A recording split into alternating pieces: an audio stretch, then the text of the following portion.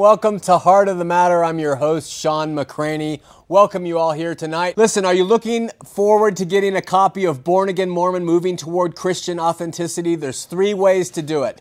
You can get it at Benchmark Books in Salt Lake City. They have a website. They're on Main Street. You can get it at Christian Gift and Bible in Sandy. I believe they're on State Street too. And you can also go to www.bornagainmormon.com and get a book there.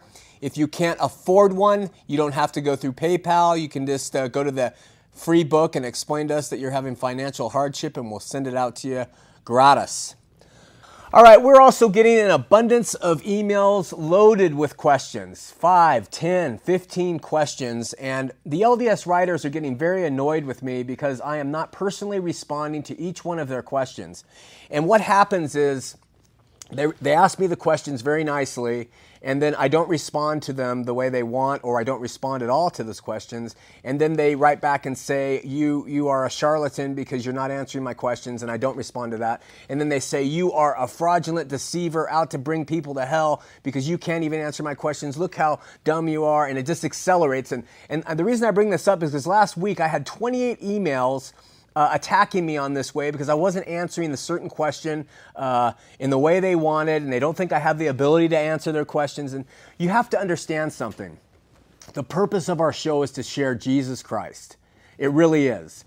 And I use the show to compare biblical Christianity with Mormonism. And that is why I go into Mormonism in depth here. My purpose is not to debate with you. My purpose is not to be a better arguer than you or any of that. My purpose is to share Jesus Christ as the only way. And that happens through spiritual rebirth through faith. That's really the bottom line message. If you have a little pet question you want answered, and I'm not giving you to your satisfaction, there's plenty of resources on the internet you can find your answers to. One of the questions that's constantly asked this past week is give the reference of where Boyd K. Packer said that a child who goes wayward would live with their parents again because the parents were sealed in the temple. It got to the point where they're saying I was lying, and I want to read it to you. It comes from the Ensign, May 1992. Michael, this is for you. It is not uncommon for responsible parents to lose one of their children for a time to influence over which they have no control. They agonize over rebellious sons and daughters. They are puzzled over why they are so helpless when they have tried so hard to do what they should. It is my conviction that those wicked influences one day will be overruled. We cannot overemphasize the value of temple marriage, the binding ties of the sealing ordinance, and the standards of worthiness required of these parents.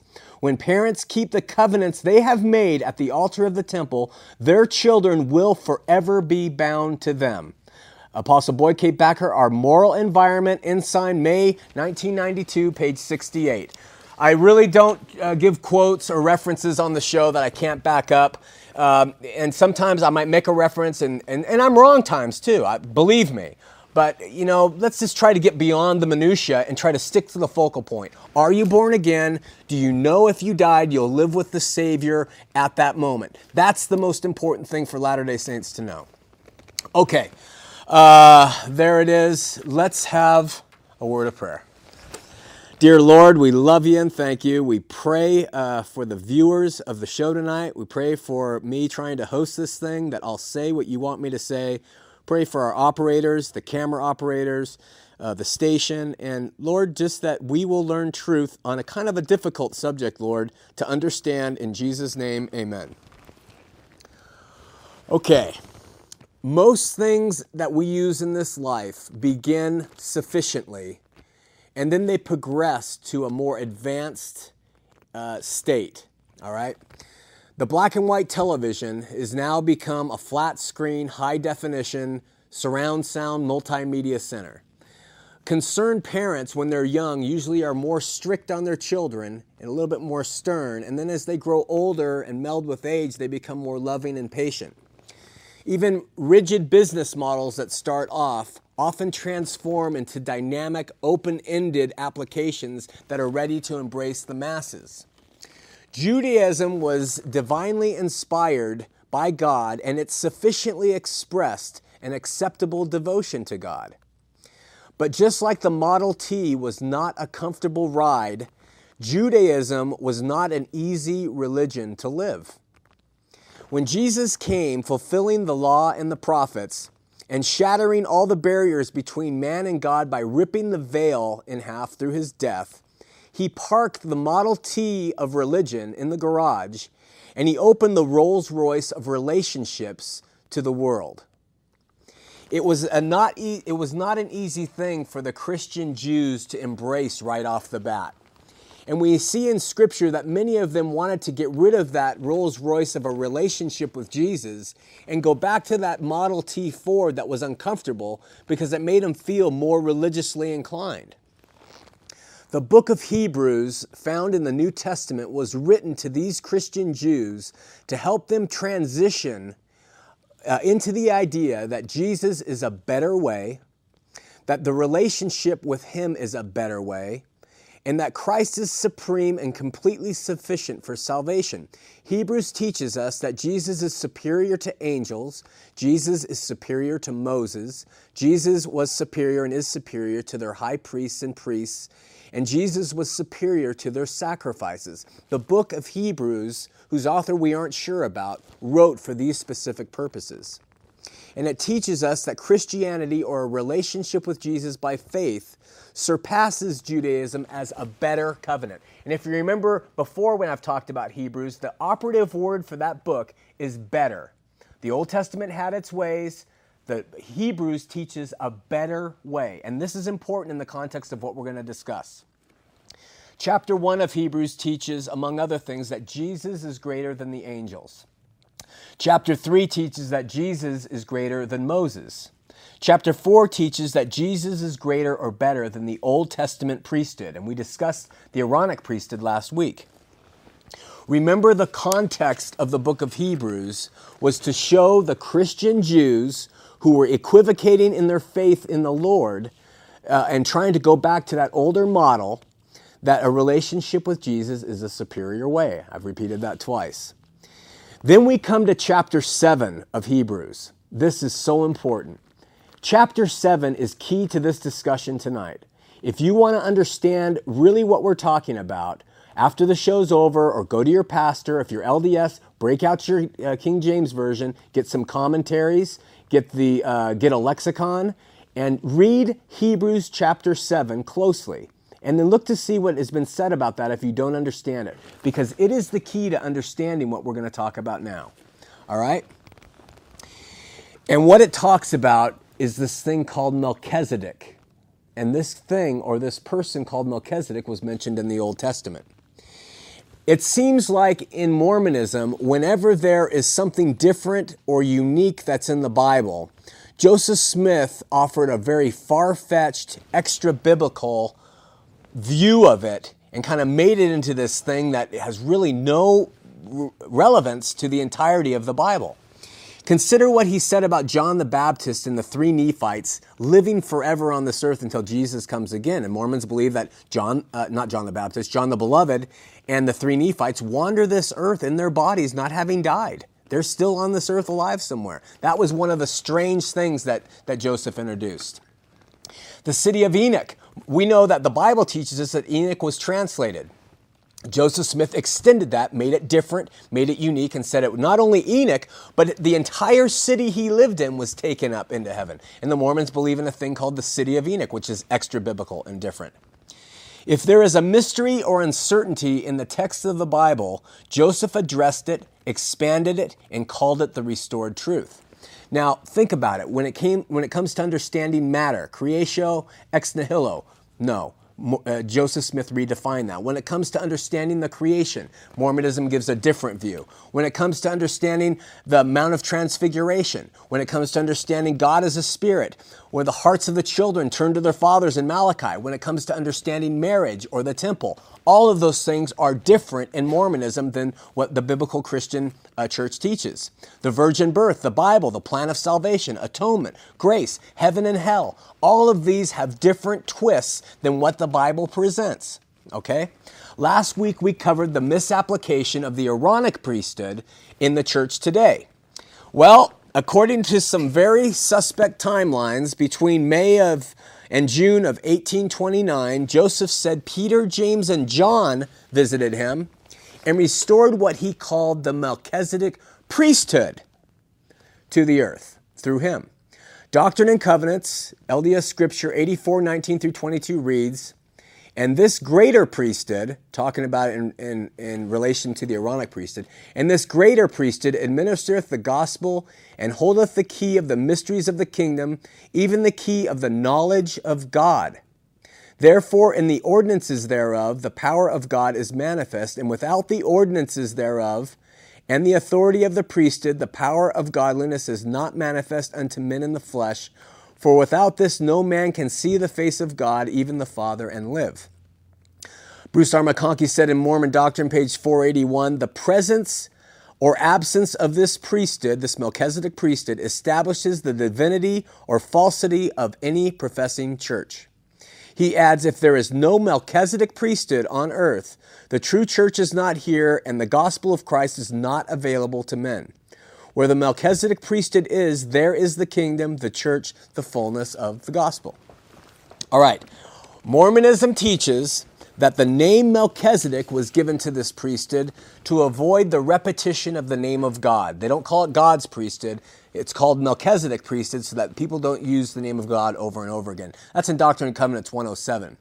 They teach that that Melchizedek was the greatest high priest ever. That's in Alma 13:19. That he had the highest priesthood that was offered eternal, meaning God has always operated by this Melchizedek priesthood. This priesthood is how God operates too. All right, and that it was given to Adam and passed down generationally until the children of Israel.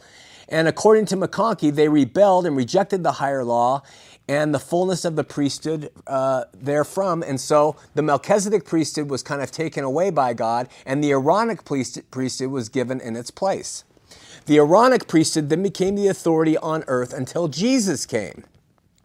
The Melchizedek priesthood was lost from the earth when the death of the last apostle and was restored to the earth by Joseph Smith when he said Peter, James, and John visited him and gave him this Melchizedek priesthood. And that the LDS Church, of course, is the only church on the face of this earth that has this priesthood. Therefore, it has the authority to do these ordinances that are required for salvation. That's a lot of information, I know, but I'm kind of giving you the summary of what this Melchizedek priesthood is. Last week, I taught you that 12-year-old to 18-year-olds receive the Aaronic priesthood. This week, we're talking about those who are 18 years of age and older receive this higher priesthood that the LDS call the Melchizedek priesthood. Now, I have to admit, if you didn't know the Bible, and if someone came knocking on your door and explained first there was a Aaronic priesthood, and then there was a Melchizedek priesthood, and there were different degrees of this, it would kind of make some sense. And it's orderly and it's processional, and there was a person named Melchizedek in the Old Testament. And so you might say, well, it does give men some meaning. It ties them into this rite of passage of becoming a man and having this priesthood, and it keeps them operating on a really good thing. So don't criticize the Melchizedek priesthood or the Aaronic priesthood because it's a good form for men to stay in line with. Well, let's look at the biblical understanding of Melchizedek, this name Melchizedek, before we make any judgments. When we read the Old Testament, it's important that we understand what a type is, T-Y-P-E. And a type is a figure or a representation of something or something to come, all right? The Old Testament is full of types. Egyptian bondage was a type for sin. Moses was a type for the Messiah. The Exodus was a type for leaving the world behind. When the children of Israel did the Exodus, it's a type for leaving the world behind. The Passover lamb, was a type for Jesus, the Lamb of God. All these were types of Jesus. The pillar of fire, manna from heaven, water from the rock. The flesh pots were a type for sin. The sacrificial offering, the festivals and feasts, the brazen serpent, all representative of Jesus. Jesus. All these types point to Jesus.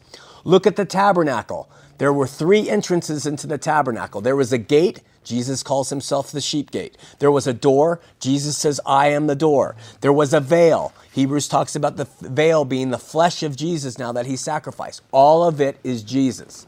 All right? The 7 articles of furniture that are found in the tabernacle, that God required these articles of furniture to be in there, they were specifically made. and they had specific purpose.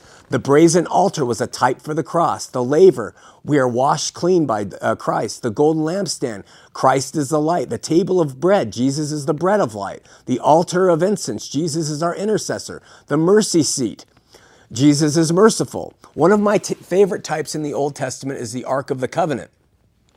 Exodus 25, 10 and 11 says this, "And they shall make an ark of acacia wood, and you shall overlay it with pure gold, and you shall overlay it inside and out, and you should make it a crown of gold all around." Now, acacia wood is a thorny, gnarled kind of wood, all right? So that is the frame of the Ark of the Covenant. And then God has them put pure gold on the outside of this ark.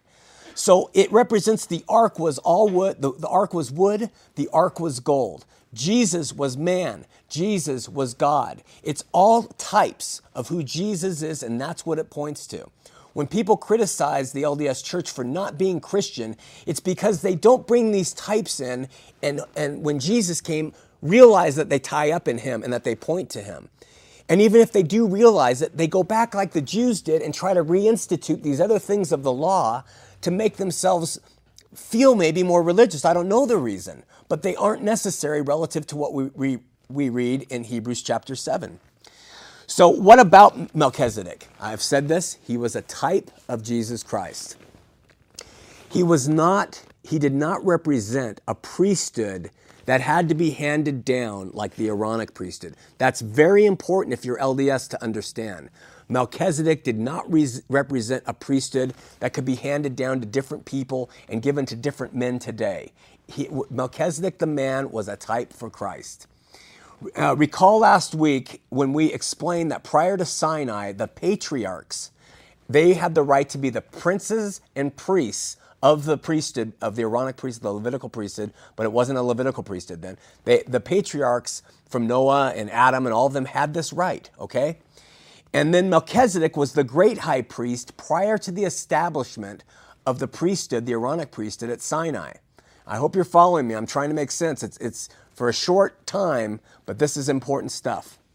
So when we combine the idea that Melchizedek was a rightful high priest and that he was a figure of the final high priest to come, then we can begin to understand what Melchizedek was biblically, all right? In this context, let's read the verses that speak of him, and there aren't very many. And you're going to be amazed. I tell you right now, listen closely. You're going to be amazed at how these things about Melchizedek were a type for Jesus, okay? Genesis 14:18. I'm going to break this down. It says, "And Melchizedek, king of Salem, brought forth bread and wine, and he was the priest of the Most High God." Okay, so let's example it. We see a person by the name of Melchizedek. We see his name was Melchizedek. His position was king of Salem. His offering was bread and wine, and his office was the priest of the Most High God. First of all, Melchizedek appears to have been a real man. Now, there's even debate within the Christian church as to whether this was Christophany, which means it was Jesus pre-incarnate visiting, or if it was an actual person. I believe it was an actual person. The rabbis of old believed that Melchizedek was Shem, Noah's son, okay? I believe he was a real person, okay? But one thing we do know, whether it was a Christophany or whether he was a real person, we know Melchizedek was a type for Christ, all right? Secondly, let's look at his name, Melchizedek. Melchizedek's name in Hebrew is Malki-Sedek, T-S-E-D-E-K, Malki-Sedek, all right? And it signifies my righteous king, or king of all righteousness. That's his name. That's what it means broken down. The name had its origins from the pure and religious administration of Melchizedek's government. He carried that priesthood that was rightfully Adam's and Noah's, and he still had that priesthood, and he oversaw that area. But we know when we look at Christ, it can only be applied to Jesus as the only righteous one, the potentate for righteousness, okay? Third, let's look at King of Salem, all right? This says Melchizedek was the king of Salem. Is this Salem, Massachusetts? No. Have you ever heard of Jerusalem? Jerusalem, that is what he was. He was the king of Jerusalem. All right. Psalm 76, 1 through 2. And Judah is God known. His name is great in Israel. In Salem also is his tabernacle and his dwelling place in Zion. So we know that as the prince of Salem, he was the prince of Jerusalem. Who was the prince of Jerusalem? And what does Salem mean? What does Shalom mean? What does Jerusalem mean? City of peace. Okay. Who is the prince of peace? We know who he is, and we know what Melchizedek stood for. All right, remember peace on earth, goodwill toward men? It all ties in. Okay, then let's go to fourth. What did Melchizedek bring to Abraham? What did Melchizedek bring to Abraham? He brought him bread and wine. He brought him bread and wine, the very elements of the communion of the Lord's Supper today. And why did he bring them? Why did Melchizedek bring this bread and wine to Abraham? He's refreshing Abraham, and he's giving him refreshment for being victorious because God led Abraham to victory. And because Abraham let God lead him to victory, Melchizedek blessed him with refreshment of bread and wine. You don't think this is a type of Jesus? Yes, I do too. Okay, fifth, let's look at Melchizedek's office. It says he was a priest of the Most High God. In Hebrew, the word without the vowel markings is kun, K-H-N, transliterated, and then that which is Cohen, and we recognize that name. And it signifies the office of both prince and peace because the patriarchs sustained a double office at this time. All right, Melchizedek being a priest of the Most High God represents what? There is one priest of the Most High God, and we read about him in Hebrews last week. Whereas the priest of the Most High God goes into the Holy of Holies for us. And we're going to read about that in a second. What other evidences point to Melchizedek being purely a type for Jesus to come? A type of priesthood? Is it a type for a priesthood? Did Joseph Smith make a mistake here and say this was a special kind of priesthood? Or was Melchizedek representing a future single priest? He was representing a single future priest. Look at the context of which all this stuff is written. Let's go to some more amazing stuff. Hebrews 7, 1 through 4, it explains Melchizedek. So let's do it. Excuse me. Okay, just read 1 through 4. For this Melchizedek, king of Salem and priest of the Most High God, met Abraham returning from the slaughter of the kings and blessed him. To him Abraham also gave a tenth of all. He was first being in interpretation king of righteousness, and after that also king of Salem, which is king of peace. So Hebrews makes it very clear who Melchizedek was relative to his kingship, and relative to what he did. Even Abraham paid tithes to Melchizedek. That is amazing. What was the purpose of that? Abraham was certainly at the top of the heap when it came to authority and being the central figure. You remember how the Jews regarded Abraham at the time of Jesus? When John the Baptist preached repentance to the Jews, they would say to him, "We have Abraham as our father." And remember what Jesus said to them about Abraham? He said, "Verily I say unto you, before Abraham was, I am." And they wanted to kill him for saying that. Abraham paid tithes to Melchizedek and as an indication of Jesus' position of authority and power that were far above Father Abraham. Do you get why one scripture in the Old Testament talks about this Melchizedek and how Abraham even paid tithes to him? Is this another type of how even Abraham will give homage and pay to the Christ? Yes, it is. And then read verse 3, chapter 7, speaks of Melchizedek. It says, this is really amazing. Verse 3, he was without father, without mother, without descent, neither having beginning of days nor end of life. But made like the Son of God, he remains a priest continually. Now, if Melchizedek was really a man, how could he be a man who doesn't have a father, who doesn't have a mother, who doesn't have a descent, and he neither has a beginning or end of days? This is what it means. The scriptures, the word, does not include anything about Melchizedek on purpose. It doesn't give his genealogy, which is so important to the Jews. It doesn't tell us who his father or mother was or who his descent was or where his beginning was or how he died. Why? Because he's a type for Christ who has no beginning or end, whose mother and father we don't know when it's speaking of literalness. He is a type for Christ. And even the writers of Scripture knew that. And the Lord, when they inspired them to write these books, didn't give them information on the genealogy of Melchizedek. Why? Because, again, he's a type for Jesus to come, not a priesthood to be handed down. Okay. Finally, David gives us some insight into Melchizedek. David mentions him in Psalms, the only other reference in the Old Testament. And it says, "The Lord hath sworn and will not change his mind. Thou art a priest forever after the order of Melchizedek." So David gives a prophetic utterance in Psalms and says that the Lord has sworn that Jesus, our Lord, is a priest after the order of Melchizedek. What's he speaking of? Is he speaking of LDS men 18 and older who get this Melchizedek priesthood? Or is he talking about Jesus Christ, Melchizedek, as a perfect type for the Savior? Hebrews 5:9, listen. "And being made perfect, he, Jesus, became the author of eternal salvation unto all them that obey him, called of God and high priest after the order of Melchizedek." Okay, when it says the order, it's not talking about some lodge order of priesthood. It's talking about a high priest after what Melchizedek is in the Scripture. And I've just given you all those things, how he was king of Salem, king of peace, all those things that I described. That's what the Scripture's talking about. This was not another priesthood, my friends. So when Joseph used his imagination to come up with an Aaronic and a Melchizedek priesthood, it's not biblical. It's not taken in context. It's not part of the truth of what the Scripture teaches. The problem with it is that when you read Hebrews chapter 7, and I counsel you to do it again, Melchizedek translated to Jesus coming as our high priest, and he enters into the Holy of Holies. Again, we talked about that again, and offered himself once and for all. Why do we know this about Melchizedek?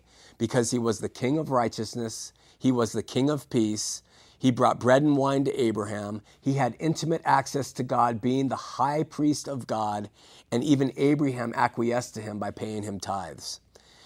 And like Jesus in so many other ways, his heritage was not in the writings. He didn't have a genealogy, which is so unique because it had to relate to Jesus in the end, without father and without mother. Let me conclude with a final passage from Hebrews 7:22. "By so much was Jesus made a surety of a better testament." Talking about relative to Melchizedek, the Aaronic priesthood. "And there truly were many priests, because they were not suffered to continue by death. But this man Jesus, because he continues forever, hath an unchangeable priesthood." Now, I have to stop for a second. I'm getting a little technical, and then we're going to go to the calls. When it says that Jesus has an unchangeable priesthood, what that means is without successors, and it's untransferable. It's unchangeable. The Greek is a parabaton. And what it is, there's been much scholarly support to support that a parabaton means it does not have succession. It doesn't go further. A parabaton means it's stopped with the Lord. Now, LDS will argue that and say, oh, no, that's been incorrectly translated. There's a guy named Bob who comes on our site often, and he says that's not translated correctly. But Bob called our show once, and he quoted from some scholars by Gingrich and Art and Bauer, and he said, I'm quoting from Gingrich, Art and Bauer, and I want Bob to know that Gingrich, Art and Bauer, an authoritative lexicon in the Greek, say that word aparabaton means without successors. So we know that when Jesus came, again, another fulfillment, he took this position as the high priest and went before God and atoned for our sins and split the veil. All of this points to the fact that it's all about Jesus. It is all about Jesus. It can't be about anything else. And when a religion comes to understand that it's all about Jesus, the people change. And they become spiritually reborn, and they become liberated and free and better in their life and happier and out from under the burdens of ordinances and rites and rituals and obediences. And we pray that this will happen as you study the scripture. So please read Hebrews chapter 7, my LDS brothers and sisters. And I challenge you to, if you need to watch this show again to help you get understanding, go to our website and watch it again. It's free. And we can go from there. All right, let's go to the phones. We have Adam from Sandy, Utah on line 2. Adam, you're on Heart of the Matter. Hey, what's up, son? How you doing, man? I'm doing good. Hey, I got a quick comment for you. Maybe you can elaborate on it a little. Let's see. Melchizedek is everlasting to everlasting and is a type for Jesus. And the LDS believes that Jesus earned a state of godhood. And they also believe that they, too, can become gods. Okay. And I think that this Melchizedek priesthood is kind of like a foundation for that. Okay. That makes good sense when you apply it to the LDS view. I think that's probably how they see it. So that's really a good point. I didn't, to tell you the truth, I didn't think of it, but I think you're probably right. Cool. Yeah, good comment, man. Thanks for calling. All right, you're doing a good job. Keep it up. God bless. God bless you. Bye-bye. All right. Okay, we're going to Larry in line 3 from Salt Lake City. Larry, you're on Heart of the Matter. Okay, we're going to... Larry. Oh. Salt Lake. Turn that TV off, Larry. Yeah, how are you doing? I'm doing well. How are you? Okay, great. Hey, I have a couple of comments. Mm-hmm. One is basically if it was so important for the Melchizedek priesthood to be reestablished, why didn't Jesus or Melchizedek come and appear to Joseph Smith to begin with instead of Peter, James, and John? The second comment is...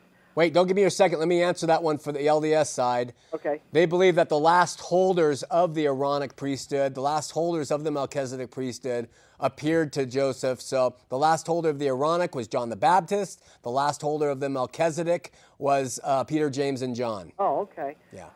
Second of all, I was just going to mention that nowhere in the New Testament, when it came to Jesus giving the authority to act in his name, did he mention the word Melchizedek? Yeah.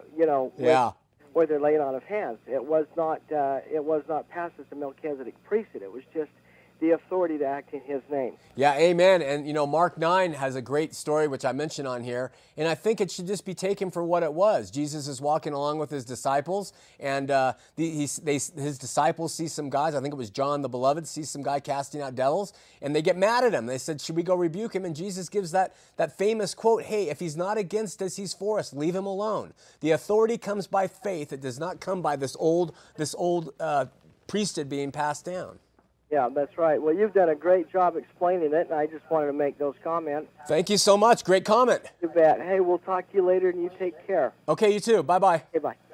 We're going to David, XLDS, on line 4 from Salt Lake City. David, you're on Heart of the Matter. Sean, how you doing? Hey, doing well. How are you? Good. Appreciate what you're doing. I called once before. I'd like to make a statement that I've read before in the Church News, week ending June 20th, 1998. It puts everything in perspective. Everything else seems immaterial when President Hinckley says, quoting, "In bearing testimony of Jesus Christ, President Hinckley spoke of those outside the church who say Latter-day Saints do not believe in the traditional Christ. No, I don't. The traditional Christ of whom they speak is not the Christ of whom I speak." And then he goes on to say that for the Christ I speak appeared to Joseph Smith, da-da-da-da-da-da-da. And he left the grove that day and knew more of the nature of God than all. So it really doesn't matter about priesthood, temple marriage, relief society. If you've got the wrong God, the God of the Bible says you're going to hell. And they're always calling you and telling you, well, we believe in Christ. We're another Christian denomination. Well, if you don't believe in the Trinity, you don't believe in the virgin birth, if your God was once a man who progressed to be God, that isn't the God of Christianity. And to try to point it out, I say, okay, I'm a Mormon, but I don't believe Joseph Smith was a prophet, and I don't believe the Book of Mormon was the Word of God. Right. Well, you can't be a Mormon. Right. And so if you got the wrong God, and it's interesting that Mormonism was found by an angel and Muhammad was visited by Gabriel. It's interesting. Interesting They're parallel. both false. Hey, David, great comment. I'm glad you called with that quote because it's a very important one, and I think it will help LDS understand that there are differences, and they're standing by a difference that is definitely not biblical. And this Church News week ending June 20th, and they... You there? Oh, I appreciate your time, Sean, and God bless you. God bless you, David. Thank you for calling. I want to make a clarification here, and I have to do this because this is what my heart says, and my heart is tied to the Lord as best as it can be. And the Mormon Church and its doctrines, and when President Hinckley gets up and says, I don't believe in the traditional Jesus like that, I know that there are LDS who don't buy that stuff. And I know that there are LDS who want the relationship with Jesus, and they want to be born again, and it's to you that we are speaking to. And we are calling to you to give him a chance. Don't listen to me if you don't want. Don't believe anything I say, that's fine. But go to the Lord and say, I want to be born again. Teach me, Lord. Take my life. I turn my will over to you. I want to be born again, and I want to experience this, and I'm going to trust you. And then trust him. And he will open your eyes and change things like you won't believe. We are calling out to you who want this relationship with the Lord.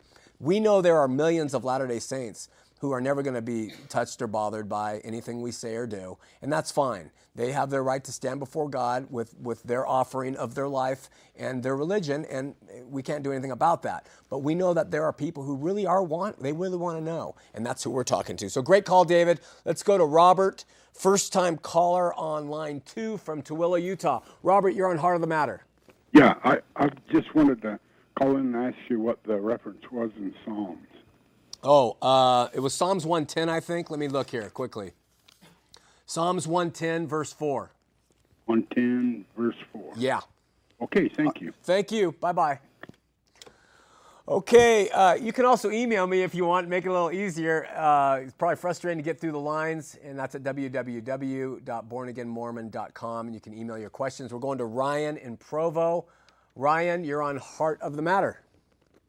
All right. All right. I was just wondering the interpretation of Psalms 82, where it says that ye are gods and children of the Most High. Yeah. What that means? Well, when it says ye are gods, if you read that, you read that the God there is a lowercase g. It's not the uppercase Elo or Elohim, as the Mormons will say, which is the plural in the Hebrew. What it is, it's God, lowercase. And what it's referring to in Leviticus, they talk about people being judges over other people. And they call them gods, lowercase g. And that's what it's referring to. Now, Jesus in the New Testament does a play on words. I actually think he's using humor there. When he uses their own scripture and says, hey, it says in Psalms that ye are gods. Why do you have a problem with what I'm saying here? But it's a tongue-in-cheek reference because when you look at that, the Hebrew word is not Elohim or not Elo, and it refers back to a passage in Leviticus talking about people being judges over other people. Okay?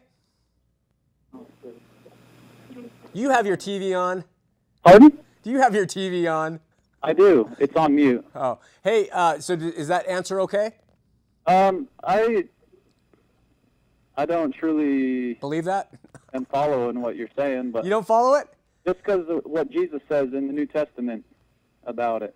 Yeah, when Jesus talks about it in the New Testament, you'll see that the Greek word is still a lowercase g. He's not talking about God uppercase O-D or God uppercase G-O-D or uppercase G. He's talking about lowercase g. That's what he's saying. That's it. Okay. All right. Thanks, Ryan. Can I ask you a personal question? Sure.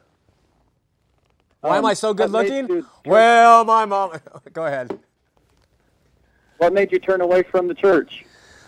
What made me turn away from the church is that the church could not lead me to a personal relationship with God. And without a personal relationship to God, I could not survive on my own. I was a sinner. I could not change myself no matter what I did.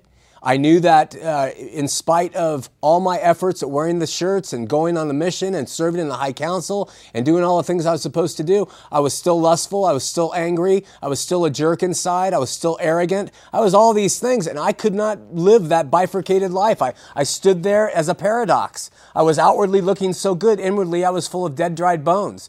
So I went to the Lord and I prayed to him and I asked him to take over my life at the urging of a pastor or a preacher on the radio, and he did. And when he changed my life, it opened my eyes. And I became a Christian. And my heart is to the Mormons because I was one for so long. Praise God. There you go, brother. Thanks a lot, man. All right, we are going to Alex, first-time caller from Boise, Idaho, on line 1. Alex, you're on Heart of the Matter. Yes, I live in Boise, Idaho, which is predominantly filled with a lot of Mormons. Yeah. What is the most effective way to witness to them? We get this question quite often, Alex, and I think in my experience, and this is good, I'm glad you brought this up. I want you to know that this show is not the way to do it. This show is to arm you to be prepared for their comebacks if you get into a discussion. When I'm with my friends and family who are LDS, if I happen to talk to them, I talk about the Lord and how he changed my life and how I have peace through him and rest. That gives me an assurance of salvation because I trust in his promises. And when I just stay on that. I also talk about sin sometimes when I'm talking to the younger kids about how are you a sinner and how they'll skirt around that. And finally we can get it narrowed down to where they are sinners. So I talk about sin and how they handle that. And I talk about the peace and comfort and joy and rest that I have in the Lord. Those are the two ways I do it. And unfortunately, because of the show, I have to get a little bit more acerbic and aggressive because we're talking about doctrines here. But I highly recommend that strategy to you and a lot of prayer. Okay, thanks, man. All right, Alex, thanks a lot. God bless bye. you. Bye-bye. We're going to Scott, first-time caller on line 4. Scott, you're on Heart of the Matter. Hi, hello? Hey, Scott, you're on the air. Hi, I am a former Mormon. I come from a great family, culturally Mormon, but after my mission I found out the truth. I'm not a believing Christian, but I watch your show every week, and I love your show. Okay. And I think you're telling truth to Mormons. One thing I wanted to bring to bear on this discussion is the fact that this priesthood is used in a cultural sense. You know, when a man is a young man, he is in the elders' quorum, and then after a time he can be brought into the high priest group. Right. And I think that it's used to force a man to conform to Mormonism and to pay tithing and to really show that he's part of the group. Yeah, I agree. If he's not part of the group, this man stays in the elders' quorum. You're right. Very good These point. guys, they're 40, 45, 50. You know, they're in there with elders who are 19, 20, 21, and it's used as a form of punishment to keep a man towing the line. Yeah, LDS, that's a great point. Do you recognize that, Latter-day Saints? If you're a little bit controversial or if you haven't towed the line the way they want you to, that you're kept down in the elders' quorum and you're sitting there as a 45-year-old man, there's 19-year-old kids in there as elders with you, and they're made high priests and put in bishoprics and you're still stuck in there. It's a great point, and that's not God's way whatsoever. That's manipulation. It's used to humiliate and emasculate the man who doesn't do exactly what he's supposed to do. Amen. Or if, God forbid, he's not successful enough financially. Yeah, I agree with that too. Emasculated position. Hey, I have a question before you go. Yeah. What do we need to do to get you to be a Christian?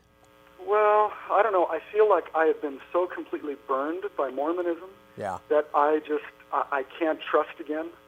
Hey, can you email me? I'm in town once a week. I'd love to get together and talk to you. Well, look, I appreciate what you're doing because I think... Come on, don't back out on me. Let's do it. I'll think about it. All right, you think about it and call me back. Okay, thank you. Thank you. Bye-bye. Goodbye. All right, we are going to Ray, first-time caller in Ogden, Utah. Ray, you're on Heart of the Matter. Ray? This is Janie. Janie from... Salt Lake City. How you doing, Janie? Oh, I'm doing just great. I'm actually from Palmyra, New York. Wow. But I'm living in Salt Lake City, and I wanted to let you know that you have the most tremendous message for Mormons that living in this valley that are questioning why they don't have the power. The only power is in Jesus Christ. Amen. I was a Mormon for 22 years. I am set free, and my only desire is to see other members of the church curious enough to watch your program and listen to your research so that they can feel and know the truth of Jesus Christ. Nothing that is in Mormon doctrine can get me any more saved than I already am. Oh, great comments, Janie. Really appreciate your call. Thank you so much. Keep up the good work. We all love you. Thanks so much. God bless you. Bye-bye. She has to be a Christian to love me. I mean, so we're making progress in the state, bit by bit. All right, now we're going to Ray again, first-time caller on line 2. Ray, you're on Heart of the Matter. Hey, how you doing, buddy? Hey, good. How are you? I'm doing okay. I'm watching on TV as we speak, okay? All right. I guess you could say my question is like in two parts. Number one, okay, when I work around a lot of young kids, you know, these are like guys that are getting ready to go on their mission, the whole 9 yards. And, you know, whenever you talk to them about Christianity, the first thing they do is they just say, well, you know, the Bible's been messed with, the Bible's been, you know, twisted around, the Bible hasn't been translated correctly, blah, blah, blah, blah, blah, blah. Why do they read it? Yeah, really good question. You know, why do they still bother even reading it? Is this the church teaching them to just knock the Bible whenever it contradicts the views of the Book of Mormon? And, you know, I'm lost on that one. Well, you know, I don't think that they sit down and purposely teach, hey, if something contradicts it in the Bible, just knock the Bible. But what I think happened is when Joseph Smith said, we believe the Book of Mormon be the Word of God, we also believe the Bible be the Word of God as far as it's translated correctly, that threw in a whole bunch of ugliness against the Bible. And when you think about it, if the Bible was perfect to Mormons, they never would have needed a Book of Mormon or Continued Revelation or any of the other books they use.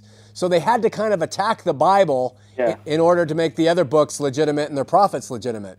Yeah, no, I get you. I mean, but as far as like going to translation, I mean, do they have anything to really back up their claims?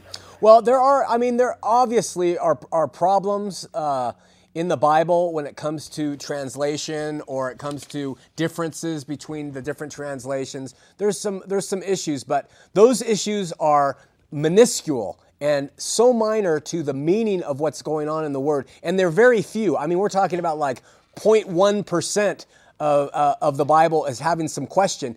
And what we found before is that the questions that have always been criticized, as time's gone on, the Bible has been proven sure. Every time. It looks like the Bible is guilty of being bad, and then in time the scholars discover that the Bible was actually right. So those things that we have the problem with, I'm sure, giving time and scholarship, we will find that they are fine too. Well, thank you. You know what I say when they tell me the Bible's not translated correctly? What? I say, show me the verses that aren't translated correctly, and I won't read them at all. And then let's just read the ones that are okay. And, you know, it's a ridiculous thing to start with. So, great. Something interesting, too, and I hope I'm not taking up too much time, but one thing they always point to, it's like whenever you tell them about the thousands upon thousands of changes made in the Book of Mormon, the first thing they point out is like, well, do you have an original copy of the Book of Mormon? Yeah, right. Right, yeah, good one. Hey, great stuff, man. Thank you. Hey, thank you, and God bless, my friend. God bless you. Bye-bye. We're going to Don, first-time caller on line 3. Don, you've got a minute, my brother. Okay. Park City, man. Don? Yeah. You're on, buddy. Hey, Sean. How are you doing? Good. You got to turn your TV off. Yeah, I just did. Okay. I'm Don Losey. I actually served with you in... Hey! Don Losey, ex-missionary companion. It is so good to see you. Yeah. And I'm angry. Tell me more. I was just thumbing through the TV. I saw you on there. What happened? What is your mission right now? What is going on with you? Well, you know what? It will all be explained because we only have a minute, Don. But you can call me. You can email me. We'll talk on the phone. I come to Park City often. We can get together. I'll send you the book. I'd love to see you again. But maybe you can share with the audience what kind of missionary I was. Well, quite honestly, Sean was an amazing missionary. He'd wake up every morning and bodybuild before would go out and track in the cold. of the Harrisburg, Pennsylvania area. He worked really hard. I was committed, man. Committed. He was committed, but I'm mad. We'll talk later. Don't be mad. Hey, thanks for the call, Don. I look forward to it. Okay, bye. All right, bye-bye. All right, that was a unique call. Listen, we're going to wrap it up. If you're on the line, I'm sorry we weren't able to get to you.